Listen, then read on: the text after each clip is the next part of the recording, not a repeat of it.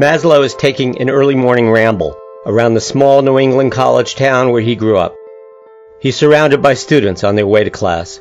They seem impossibly young. But when he was a child, they seemed enviably mature. Back then, he yearned to be a member of their tribe, not just another faculty brat. Every morning, Maslow would walk through this campus on his way to elementary school. The memories are visceral. The students are on their way to class. He's on his way to third grade. They carry thick textbooks under their arms or in green canvas bags. He carries a spelling primer and a red plaid lunchbox. They will soon be sitting around big tables, smoking cigarettes and having deep conversations, maybe with his dad. He'll be chained to a tiny maple desk, wrestling with smudgy penmanship, the curse of all lefties, crayons that refuse to draw the pictures in his mind's eye, and teachers who seem oblivious to the grown-up thoughts swirling inside his head. After school, Maslow would often sit on the hill overlooking the practice fields, watching the lacrosse team scrimmage. The coach, a family friend, had found a kid-sized stick, and a few of the guys would toss the ball back and forth with him while they warmed up. As he approaches that hill decades later, Maslow feels as if he's walking in his own footsteps. He pauses before a familiar statue, a man riding a horse with its right front leg raised. The man holds the reins with his left hand while his right reaches out, palm down, not a single tremor, the commander of an invisible army about to swarm across the fields below. The statue's distinctive gray-green coloring keeps Maslow shimmering between past and present. He used to puzzle over the inscription, wondering why the U's were V's. Marcus Aurelius or Tenivus. Now he knows the color is called verdigris, the patina of weathered bronze. Now he knows that the statue isn't just of any old guy at a horse. It's the Roman emperor and brilliant stoic philosopher Marcus Aurelius. Now he knows it was not miraculously carved right on the spot, but is a casting. The original is in Rome. Now he knows that there were no capital U's in the Roman alphabet. They used V's instead. Still, he has to wonder if the knowledge he's gained is anywhere near as valuable as the curiosity he's lost. Maslow walks around the base of the statue, examining details of construction, balance, proportion, and light that he wouldn't have noticed as a kid. Back then, he wouldn't have been able to look away from the immovable face of the emperor and the nobility of his horse, perfectly poised in mid-canter. He wishes he had a cigarette even though he no longer smokes. He wishes he had a cup of coffee, although he's already had two. He wishes he had a pen and paper to write down the memories that are racing past his mind's eye. Like the time he ran down this hill so fast, he face-planted at the bottom and ended up in the emergency room with a nosebleed that just wouldn't quit. Or the time he walked here after school with his 6th grade girlfriend so she could watch him tossing a lacrosse ball with the big guys. Or when he smoked his first joint here a few years later, different girl, staring up at the stars, overwhelmed by deep insights into the mysteries of the universe. Steady. Steady yourself. The voice comes from above him as if it's commanding the horse. Maslow looks around, but there's nobody nearby. An auditory hallucination, unmistakable, as if spoken by someone right next to him, not at all like a voice in his head.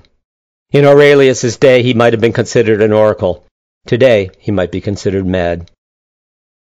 Doubt is truly a luxury you can ill afford. The voice is rueful, a statement of fact, not a warning. Maslow stands by the side of the base and the familiar inscription, cool and gritty. His sense of time and space is growing increasingly fragile. Steady yourself, the voice repeats. Maslow takes a deep breath and looks around to get his bearings. The line of equally spaced trees that form an arc behind the statue, they were saplings when he was a kid. The statue's long sunrise shadow stretching across the field below. Sometimes he'd race his friend Peter to the end of it on their way to school. The bell that just started ringing at College Hall, that means classes will end in 5 minutes, just as the bells had rung with 5 minutes left 50 years before. He's marooned on a timeless island in the midst of the here and now.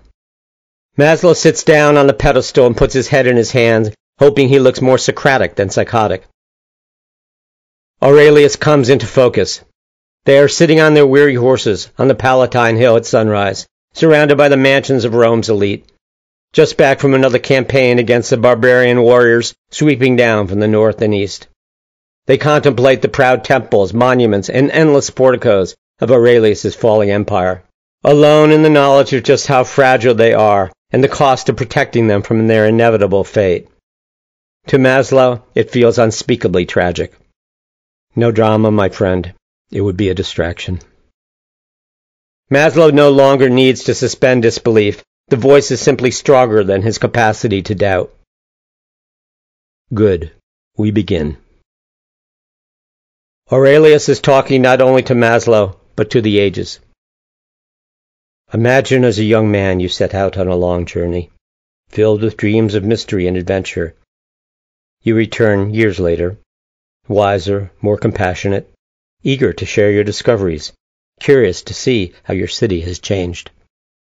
But nobody cares about your adventures, and nothing has changed at all. He sounds more wistful than bitter. Maslow feels an ancient scream of sadness settle in his throat. Hold fast to your senses. At school, they teach the same subjects in the same way from the same texts. In the forum, they have the same arguments about the same issues with the same results. In the temples, they worship the same gods with the same prayers and the same intolerance for all who believe otherwise. The emperor lowers his voice to a sandy whisper. So I gaze upon humanity today. The faces, costumes, weapons have changed, but the stories are all the same. Maslow sits up even straighter, making fine adjustments to the frequency so he can catch every word, and the ones not being said. I see the same ceaseless chasing after vanity and pride that drove my people mad with power. I see the same exaltation and other suffering that made our coliseums roar with bloodlust. I see the same insistence on putting personal gain before common good that brought down the many with the few. The images cascade past Maslow's inner eye as if it were his own life passing before him. Indeed, I see your world through the spectral remains of my own profound melancholia. The words trigger a vivid memory. Maslow is in his 30s, pulling Aurelius's Meditations at Destiny's Random from a bookcase. Wrapped around dark thoughts, irrational resentments, and sobering cognac, he is unceremoniously dragged from his brooding by the eloquent stoicism of this philosopher king. Let the harm done by another stay where the harm is done, the historical Aurelius had written. And, men will keep doing the same things, even if you burst in protest. Yes, my words. Aurelius acknowledges them with neither pride nor regret. Maslow begins to nod his head and feels a tremor of anticipation and realization. The emperor's words may still be brilliant and profound, but they are old. Aurelius is as stuck as the masses he has assailed for 2,000 years. He has the same old complaints, the same old philosophy. Yes. The emperor says the word as if admitting to a crime he's been waiting to be accused of. That is why we are here. It is time to move on. We? Maslow asks. Who's we? He speaks the words out loud and quickly looks up to see if anyone is listening. But Aurelius is gone, a thread falling out of a needle that's punctured another realm.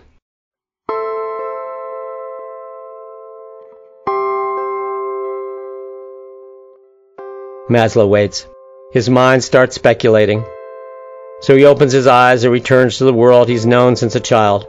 Buildings of brick, stone, and marble. Geometric walkways. Perfectly tended lawns with patches worn brown by impromptu sports and spontaneous protests. His senses have a long history with this campus, but now it looks very, very unfamiliar. There's no time to wonder how the water becomes wine. We drink it. There's no time to figure out why the seas have parted. We cross them.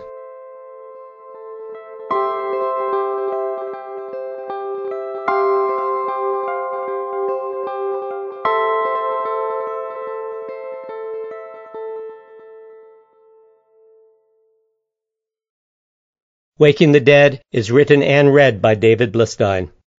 Music by Tyler Gibbons. Produced by Reggie Martell.